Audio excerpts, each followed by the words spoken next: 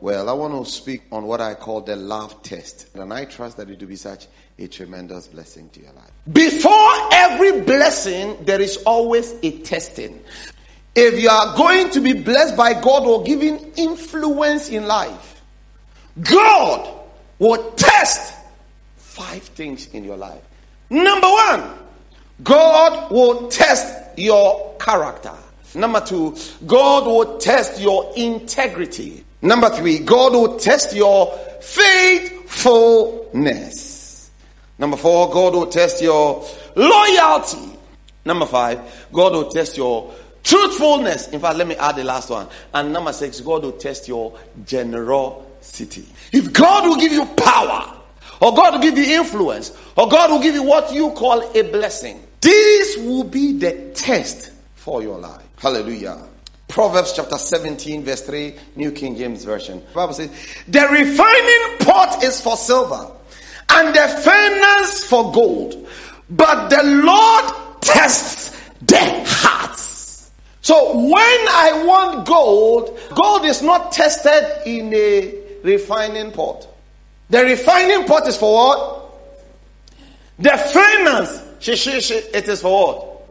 It means that the level of my blessing is determined by the kind of stress test I go through. My blessing is what influences the challenges that I go through. The anointing on my head is what influences the attacks I endure. That's why the Bible says, count it all joy when you go through all manner of temptations or trials. He said, for the testing of your faith is for perseverance. He says that, but let patience have its full course. Can you imagine you are testing me and the testing of my faith must have its full course? He said, my brethren, count it all joy when you fall into various trials, knowing that the testing of your faith produces patience. But let patience have its perfect work, that you may be perfect and complete, lacking nothing. So when I don't want to lack anything, there's a test of my faith. My faith in God. What I have come to believe that this is who God is and this is how he plays with me. He says that it will be tested. But the testing of my faith is for patience. But even the abotre, it must have its perfect course. 1 Thessalonians chapter 2 verse 4, New Century Version. It says, but we speak that good news because God tested us and trusted us to do it. When we speak, we are not trying to please people, but God who tests our heart. When we preach the good news, we are not there to please people. He said this, look at King James. He said, but as we have been approved by God to be entrusted with the gospel has been entrusted. You've been called to be a steward of the gospel. And what does he say? He says that even so we speak not as pleasing men, but God who tests our heart. So when I'm preaching the gospel, it's not to please you. Because our assignments are not the same. Our appetites are not the same. Because our appetites are not the same, sir. What is important to me may not necessarily be important to you. But God brings all of us together so that somebody supplies a different grace. Turn to your neighbor and say, I don't know your assignment, but your assignment is so important. Stay in your assignment. He said, when we speak, we are not trying to please people, but God who tests our heart. When I turned 22, I was in the park praying and crying to God and saying, the fathers are not teaching us. Lord, they are not. I was crying. And God said to me, so what will you do? Then I said, God, you can trust me. Whatever you will teach me, I covenant with you. You know my heart. I will not hide it from people. I will teach them. Paul said, I have made all things unto all men that I may win some. Your love for God must cause you to sacrifice everything, including your reputation, to win a soul for God. You see, God tests us with stress before he trusts us with success. What would you do when you come under pressure? Would you still honor God with your tithe? Pastor, I'm going through financial crisis, so I'm not paying the tithe. Pastor, I use the tithe to pay my children's school fees. The stress was there to test the integrity of your heart. Would you still choose God? Or you live by your own strength? Because if 90% will not be able to take care of you, it's not the 10%. Because God will first test your stress level before he can release your success. What can you handle? You see, when you go through major change, you experience pressure. It is what you do when you are up under pressure that will define the next levels of your life. I love God. The moment there's a choice between God and any other thing, you choose the thing. You don't love God. Oh. God is a convenience store for you. God wants to test our heart. What is it that we love? Is it Him or His material things? Are we using Him just so we can get the money? But the money, He's just a transportation to what we want. He's not a person we want to have a relationship with. It's a test. Everybody listen to me. I am not the one you must please, the God of heaven. Because in your home I am not there. Can God trust you to do the right things for Him?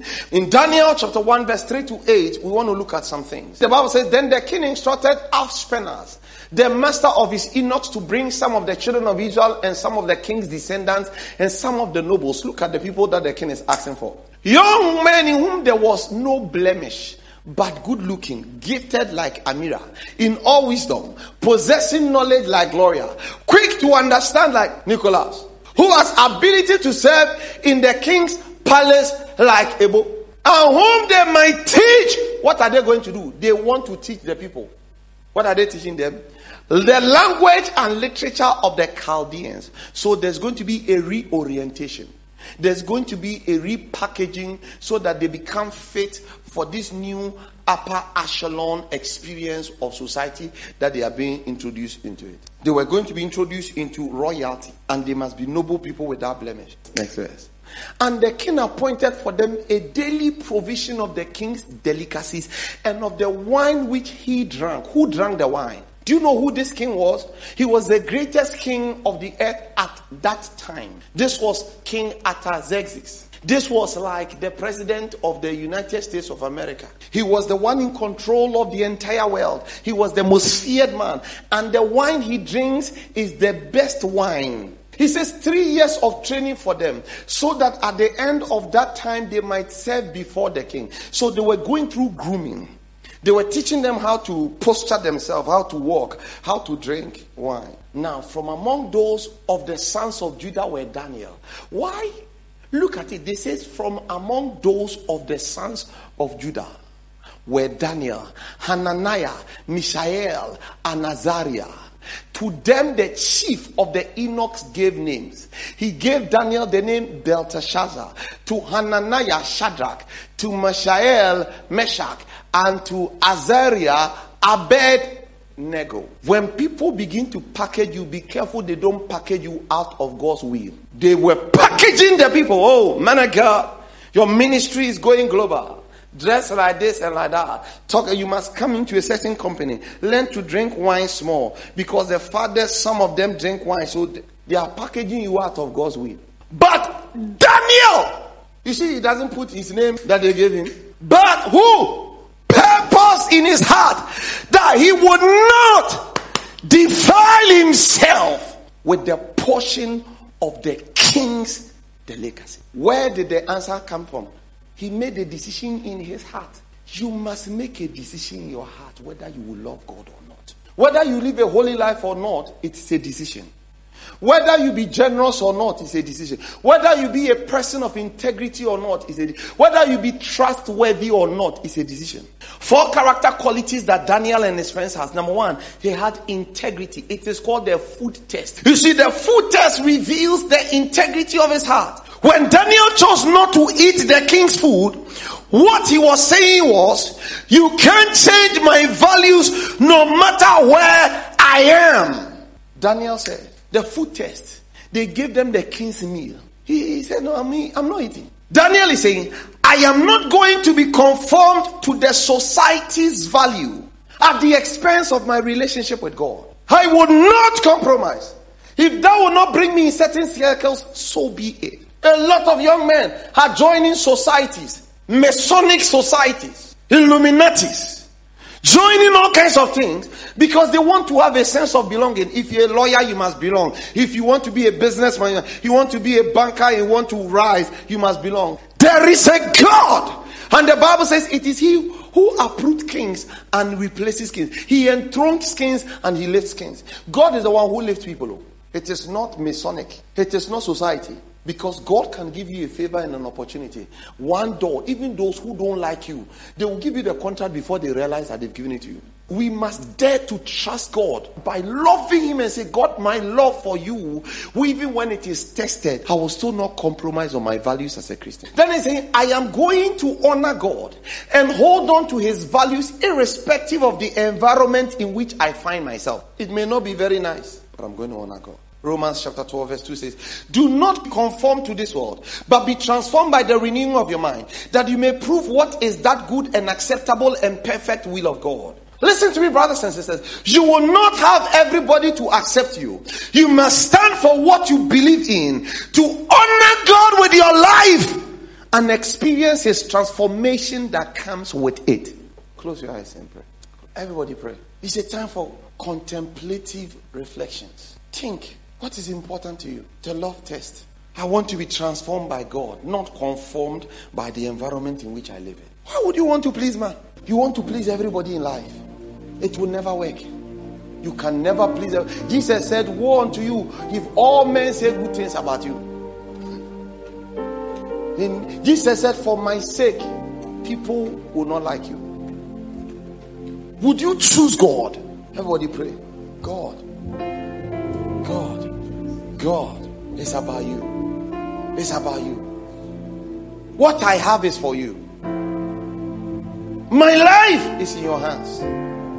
You can take it today. Therefore, I choose you every day.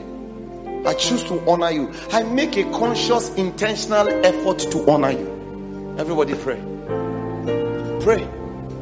That even in secret, you will not conform. You will honor God. When anything will come between you and choosing God, you will choose to honor Him even in secret. That there is nothing you have that when God asks for it, you can't give Him. You can't give Him. Yeah. God can give you things you have no idea. The things others save money for, you don't need to save money. God will give it to you. I am a personal witness. Lift up your voice and pray.